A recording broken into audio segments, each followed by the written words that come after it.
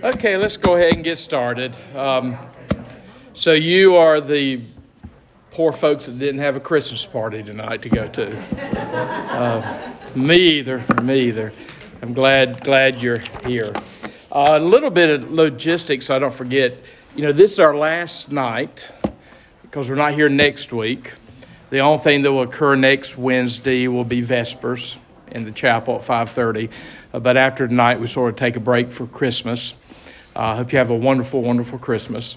And then we will be back we start the official Wednesday stuff the second Wednesday in January. So we'll be back on the second Wednesday of January. We are going to look, if you would, look at Acts chapter 6. I only want to look at 7 verses tonight. These are 7 really important, significant verses. I think you'll find them very interesting. And then that leaves us, we will come back at verse 8 of chapter 6, which verse 8 of chapter 6 through all of chapter 7 is the story of Stephen, the first Christian martyr. And you notice how lengthy that story is, from chapter 6, verse 8 through the end of along chapter 7. You got the story of Stephen. To help you remember what we'll be coming back to, do you know, here's your trivia for tonight. In the Christian calendar, both Roman Catholic and Greek Orthodox, for those Christians who keep a Christian calendar, when's the feast day of St. Stephen? You really do know it. Good King Wenceslas looked out on the feast of Stephen. It's the day after Christmas. So the feast day of St. Stephen is the day after Christmas. So we will come back after Christmas and start with Stephen. Again, he gets a lot of ink in the book of Acts for some significant reasons. But tonight, I just want to look at the first 7 verses of Acts chapter 6. Let me set the stage. This is really good stuff, very, very practical, applicable stuff. You've seen the church created, empowered, emboldened by the Spirit. You've seen outside forces come against the church in the Jewish religious leadership there in Jerusalem. You've seen some inside forces come against the church, Ananias, Sapphira, all that stuff in chapter 5. Here's another issue that they're going to have to deal with. So here we are in chapter 6. I have 28 chapters in the book of Acts. We're in chapter 6. And I know you can't believe this about Christian people, but they're having a controversy. They're not agreeing. They haven't even gotten out of Jerusalem yet. First pastor I ever worked with, 3 years I served as an associate a long, long time ago. One of the main things I took away from him was he used to frequently say, if the church was not of God, we'd have never got out of Jerusalem. And they almost don't. If it was just a merely human institution, we should have made it. We should have never made it out of Jerusalem. So here a problem arises in chapter 6. I want you to take notice of how they deal with it. Here in chapter 6, these first 7 verses, your study Bible probably says something at the heading like the creation of the first deacons. And in a sense, that's true. We'll look at that. So in a sense, this first 7 verses, the creation of the order of deacon in the Christian church. We don't know much about that from this chapter. It probably they're actually not called deacons here. You have to get to 1 Timothy chapter 3 before you see the office of deacon sort of fleshed out. But it may be here. The word deacon comes from in the Greek is diakonoi. It means to serve, to minister. That word's used 3 times here in these 7 verses. So there's something significant going on here about serving, ministering. So you'll see that, and it looks like these 7 people that are chosen are referred to as the first 7 deacons. So they answer the conflict, answer the controversy by the creation of somewhat of an order of deacon, a loose formation of what is to become called the order of deacon. So look at the text. We'll do this maybe fairly quickly. Look at the text. Now in these days, and again, you know these days, still in Jerusalem, still hanging out in the temple. We're just weeks after Pentecost. Now in these days, when the disciples were increasing in number, I know that some contemporary translations, maybe only the New Living Translation, which I really do like a lot, translates the word here believers instead of disciples. Not quite sure why they do that. Some of my favorite New Testament scholars worked on that translation. Not sure why they chose the word believers. It's really significant that the word disciple is here for two reasons. One, you'll notice right here in this section, all Christians are being called disciples at this point. There's a clear division between the apostles and all the rest of us. So they're all called disciples, which is important. That's our primary title in the Bible. The word Christian does not occur very often. No one would have known who a Christian was at this point. You'll see later in the book of Acts, they were first called Christians in Antioch. But these are all Jewish people. That's all we've got going on here is Jewish people. Jewish people who have embraced Jesus as the Christ or the Messiah. But it's important that we are called disciples, because what does the word disciple literally mean? Learner. Usually, probably that's best, learner. I sort of like to translate it apprentice, to make sure you know it's not just learning information. It's like you've been apprenticed to somebody. So a disciple of Christ is a learner or an apprentice of Christ. That's our personal job description. So you see here in this section, all the church, and by this point, numbers get interesting here in chapter 6.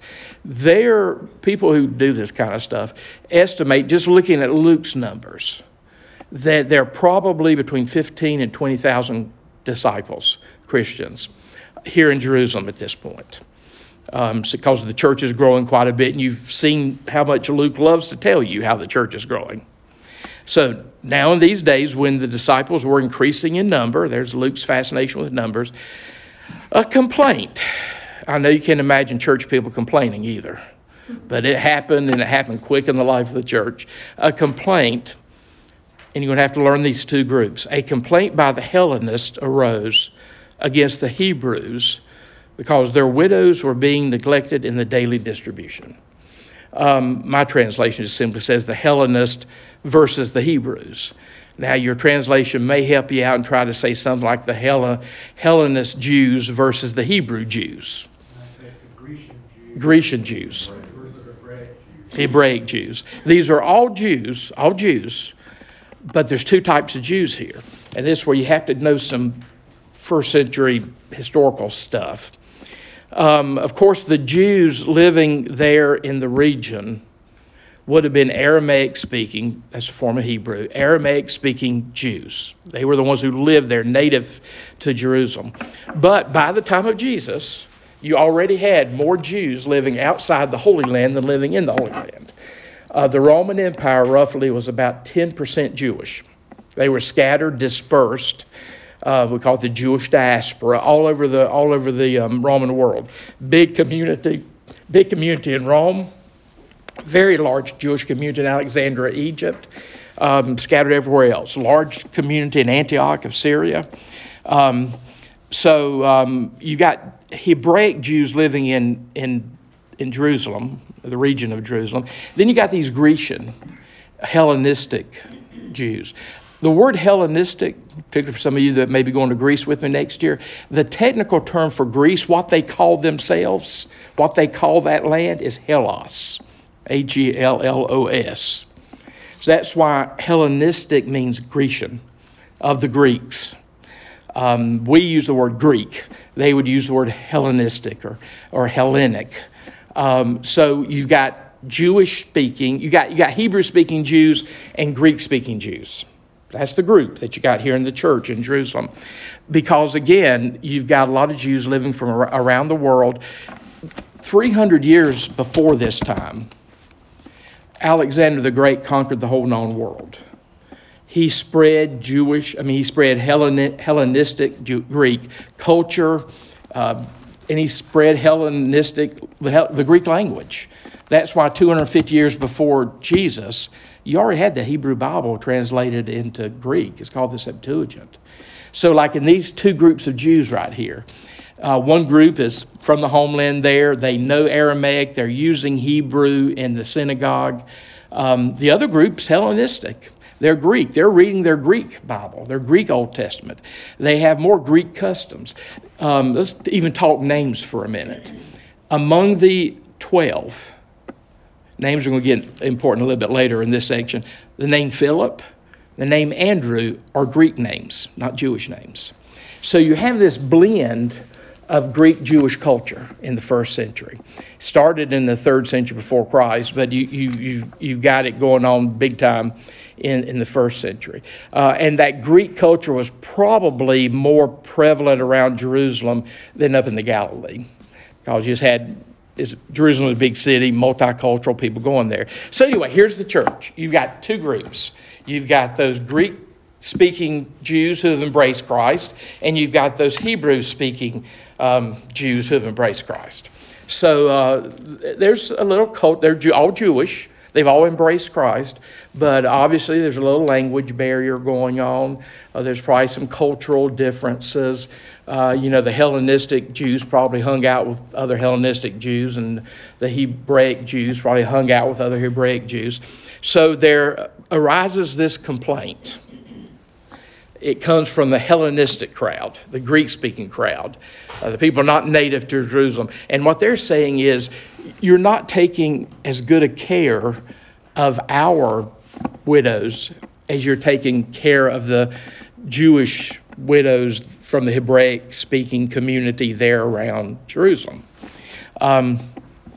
You've seen twice already in the book of Acts, the emphasis on their distribution, how they took care of each other. You saw that at the end of chapter 2. You saw that at the end of chapter 4. So there's this big emphasis on the Christian community there financially taking care of each other. Well, probably one of the largest groups of impoverished people in the ancient world, we kind of know this from the New Testament and otherwise, are the widows. I mean, to become a widow would have thrust you into poverty. So, they're doing a good job of taking care of the poor in their midst. But the widows, that's one of the larger populations of the poor in their midst. So the people who are Hellenic Jews say that our widows are getting the short end of the stick on the distribution. So that's the problem there in verse 1.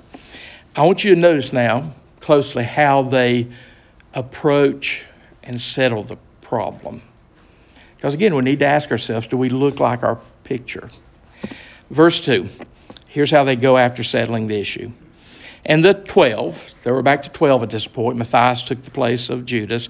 And the 12 summoned the full number of the disciples. This big group. I don't know if it's the whole 15 to 20,000 that's been estimated to be in Jerusalem at this point. My suspicion is, knowing church life, the people that were the most agitated about this issue were the ones who showed up. So there's a big crowd. They come. So there's a congregational meeting. The 12 called a congregational meeting. Big congregation here. Summoned the full number, as the ESV says, full number of the disciples, and said, before I even read the rest, you're going to learn about sort of the creation, in a sense, of the order of deacon. You're going to hear something also about what apostles, and I think you can extrapolate that out to presbyters. Presbyters, that's the Greek word in the New Testament that gets translated variously, such as elder. If you're Roman Catholic, it gets translated priest. So you begin seeing this division between the apostles, the 12, and what they feel called to do, and these other people that are being raised up here. So notice what they say, they being the 12 at this point. When they summon the full number of the disciples, they say, it is not right that we should give up. If I can turn my page here, that we should give up preaching the Word of God to serve tables. So that's what the 12 are saying. That's what the apostles are saying.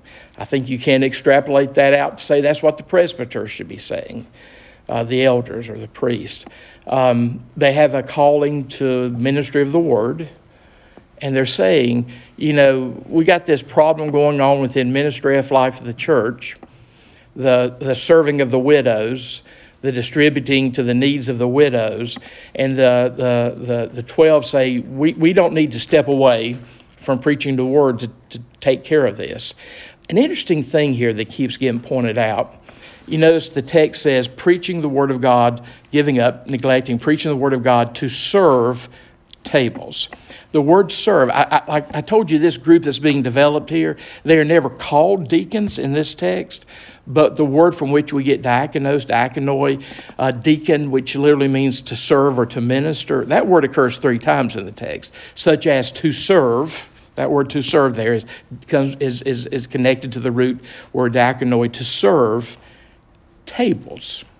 Now, the interesting thing, most of the people who write on this text assume that serving tables here has something to do with feeding the widows.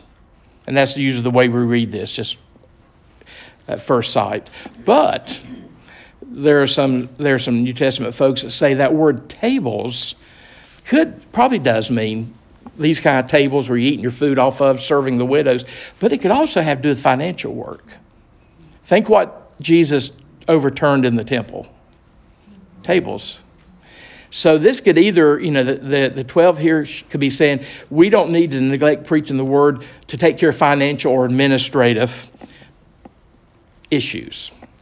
So this problem they're dealing with is an administrative problem. So the disciples sort of declare that. They got another calling. Somebody else needs to take care of these widows. So then you get to verse 3, which says, therefore, brothers, pick out from among you 7 men of good repute, full of the Spirit and wisdom, whom we will appoint to this duty. Notice how you got a congregational meeting here. I'm using that term sort of loosely because there's a whole bunch of people. You got a congregational meeting here to solve this issue.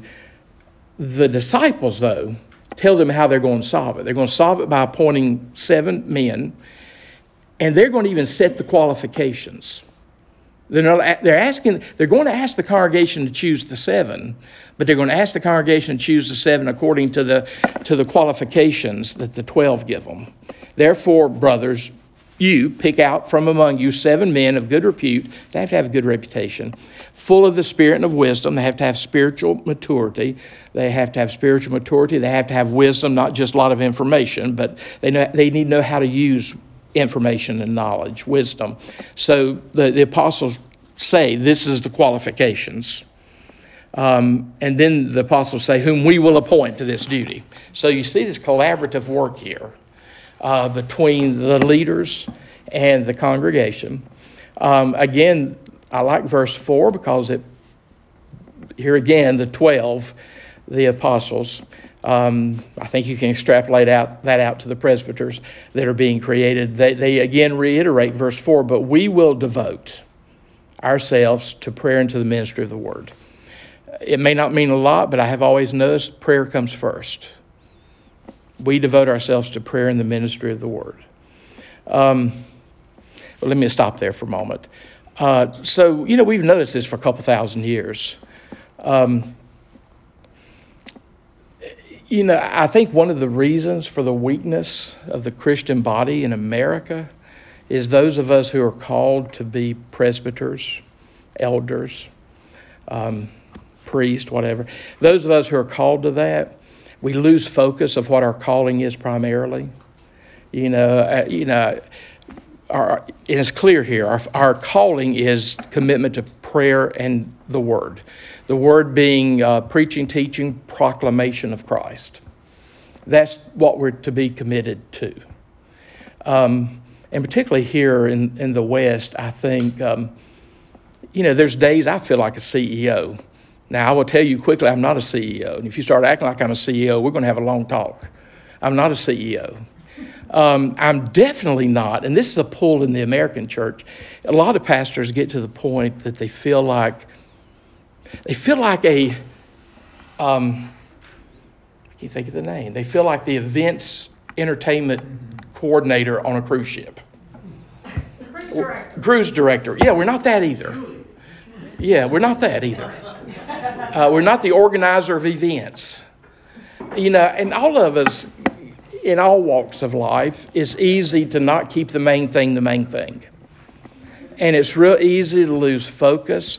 But I think part of the weakness, because I don't mind putting it on the pulpit, part of the weakness of the American church is too many of our presbyters are neglecting serious study of the Word, serious teaching, preaching, proclaiming of the Word, and prayer, because they're taking care of other stuff, other good stuff. But you see the division of labor here, the theological division of labor here. Somebody else should be taking care of the administrative stuff, serving tables, feeding the widows, so that the leadership here can devote themselves, and that's the word, devote themselves to prayer. I'm as guilty as anybody. I would love for revival to hit the Christian church in America to the extent that none of us would be ashamed for anybody to call the church office. I bet this never happened to any of you. Anybody could call the church office and the church secretary say the pastor's busy praying. I bet you've never been told that, have you? Because we'd feel like we weren't working.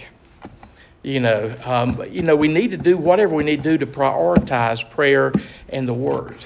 I had one pastor who followed me in my second church. When I went to that church, they had a remarkable shortage of bookshelves in the pastor's study for me. And they built a remarkable, wonderful number of bookshelves for me. Well, then when I got moved, the person who came in behind me literally said, Tammy, do you remember what he said to us?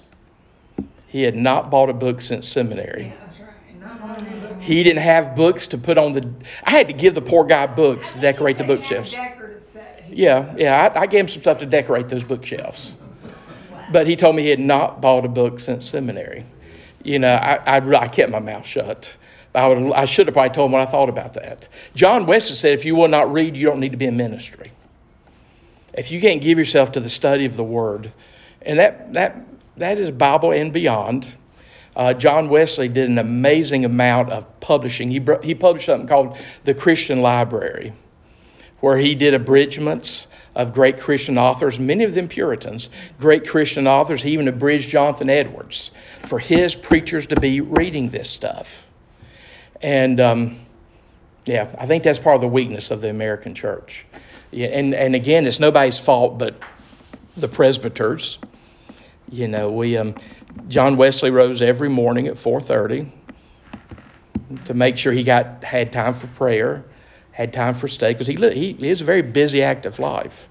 And I think that it's really hard to keep the main thing the main thing. We all, if you don't kind of take control of your schedule will take control of you. That's why I keep a schedule in a little black book. It's kind of sacred to me, not, second to the Bible, but it's sacred to me, my schedule. Because if you don't get a hold of your schedule, the important stuff can be pushed out by the urgent stuff, to quote Stephen Covey. But you see the division of labor here. Now, here at verse 4, but we will devote ourselves to prayer and to the ministry of the Word. Verse 5 is one of the most amazing verses to me in the Bible, because I've hung out with church folks for a really long time. Look at verse 5. And what they said pleased the whole gathering. Now that's supernatural. That had to be the work of the Spirit there, because we talked about how large this group could be if you look at the numbers that Luke keeps presenting. But what they said pleased the whole gathering. And they chose. And I think the they here and they chose, Stephen, etc. I think the they here are the people, not the apostles. The people are choosing. The apostles gave you the qualifications. The apostles are going to lay hands on them. But they chose, and they could be the apostles. They chose, and here's some names. We know a lot about two of them. We think we know something about one of them. But look at these 7 names. They chose Stephen. We've already talked about Stephen. Remember, December 26th is a feast day of St. Stephen. Remember Stephen. From verse 8 of chapter 6 on through chapter 7. We're going to just be dealing with Stephen. So they chose Stephen, a man full of faith and of the Holy Spirit. So you see Stephen identified here, full of faith in the Holy Spirit. And Philip, you're going to see Philip in chapter 8. The interesting thing here, both Stephen and Philip, when you see Stephen through the rest of this chapter in chapter 7, and you see Philip in chapter 8, what you see them doing is not serving tables. You see them preaching. They're evangelists. Philip is the evangelist to the Samaritans. So they chose Stephen, a man full of faith and of the Holy Spirit, and Philip, and Prochorus. Now, we think we know something about Prochorus, but we really don't. If you go ask your Greek Orthodox brothers and sisters, they have a feast day for Prochorus. If you go ask your Greek Orthodox brothers and sisters, they'll say this Prochorus became the amanuensis, or the secretary of St. John. So this was the secretary that wrote down the gospel. Maybe, maybe not. Orthodox Church says it was. But we really know nothing about these other people. Prochorus, Nicanor, Timon, Parmenas, Nicolaus. Now, you do know Nicolaus there is a proselyte of Antioch. Again, we've said everybody thus far that we've been dealing with are Jewish. This guy started out Gentile, but he became a proselyte, a convert to Judaism. But the most important thing that you need to notice about this, now again, watch the apostles. They were smart men. They're dealing with an issue that the Greek-speaking Jews that were part of the Christian community thought their widows were being neglected, the Greek-speaking Jews. So they picked 7 men to head up the ministry of serving to those Greek-speaking Jewish widows. I bet if you have a study Bible in front of you, there may be a good chance that your study Bible may tell you something at the bottom of the page about these 7 names that are listed in verse 5. They're all Greek names. Every one of them's a Greek name. I already told you, like among the 12, Andrew and Philip are Greek names. So here's a Philip. So another Philip, different Philip from one of the 12. These are Greek names.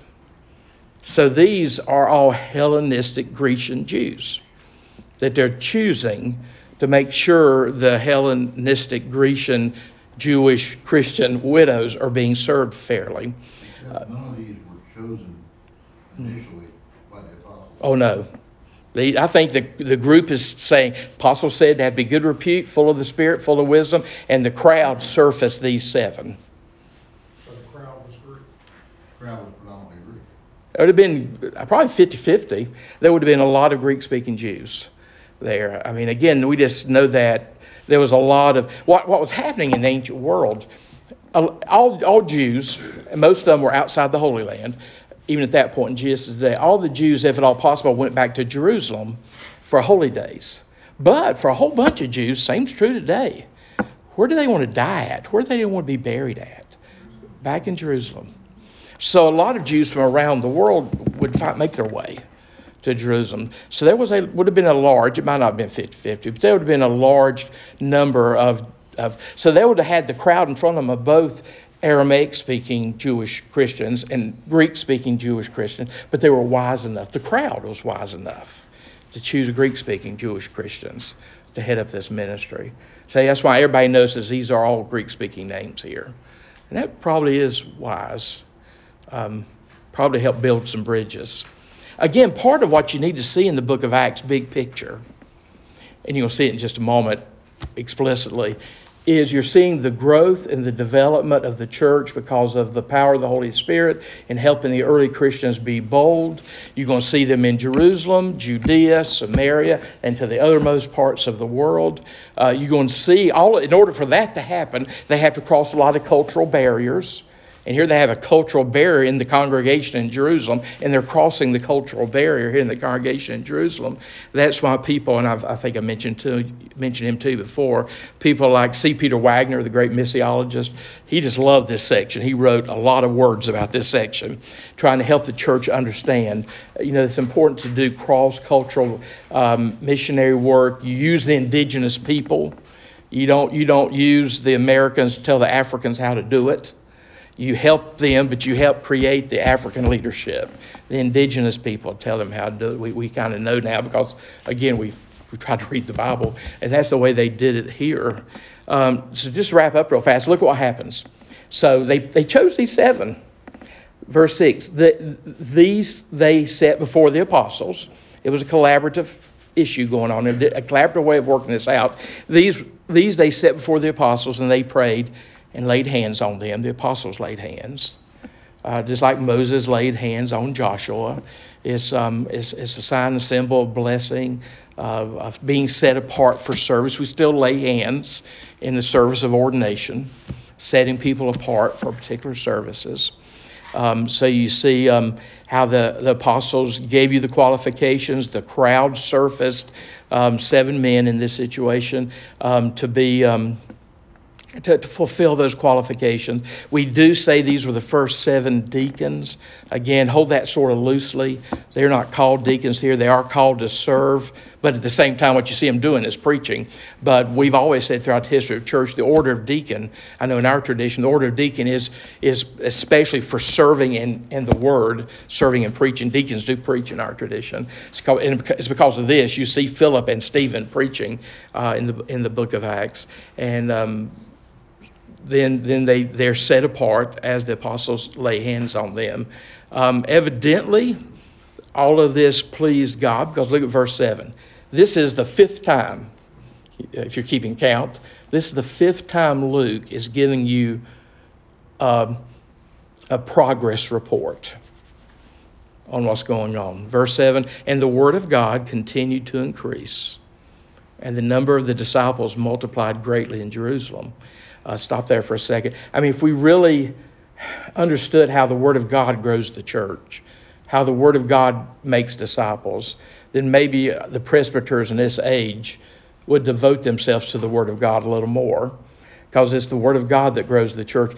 You know, I've seen so many evangelism fads come and go in the last 38 years. You know, and they're not bad. I've seen all these things come and go. You do this and you'll save the American church. You'll get people back in the fold. The Bible's real clear. The way you build the church, to grow the church, increase the number is the Word of God, the preaching, teaching, proclaiming Christ. That's the way they did it in the book of Acts, and they give them a couple 100 years, 300 years, and they're going to conquer the Roman Empire with this. Here's the fascinating piece of it, because you expect those words by this point, and the Word of God continued to increase, and the number of the disciples multiplied greatly in Jerusalem. But the next phrase is the interesting phrase. And a great many of who? The priest became obedient to the faith. So here you see some Jewish religious leaders becoming obedient to the faith. These are probably not the high priest. These are probably not even the Sadducean priests that are running the temple, the people that we've seen give the church such a problem up to this point. You need to keep in mind that according to like Josephus, there were 20,000 priests serving the temple. There were so many priests, they just rarely got to serve the temple. Who's an example of a priest? Zechariah. Yeah, Zechariah was one of them. He had his day, one day. He had his one day to go serve his father, John the Baptist. So there were a lot of priests around Jerusalem. So the number is pretty decent sized number. There are commentators out there that even wonder, I almost doubt this, that some of these priests are even Essenes from Qumran. Whatever. They're priests, they're priestly order, they're priests, they're Levites. Some of them are coming to Christ. That probably, I wish God in God's wisdom directs all of this. If God would have caused the high priest to become a Christian, that would have got people's notice. But the high priest not. But there were lots of priests coming to faith. Every time I read this in the book of Acts, I wonder if some of these priests might have been some of those priests that were there in the temple at the crucifixion. What happened in the temple at the crucifixion? The veil of the temple rent in two, torn supernatural. Maybe some of these priests saw that happen. Anyway, whatever. God does a lot of interesting work to prepare us to receive the gospel. But I'm really grateful that Luke sort of throws that in, because again, this is the 5th of his progress reports. He's going to give you more progress reports. But what's novel about this progress report is when he says that, and a great number of priests also believed.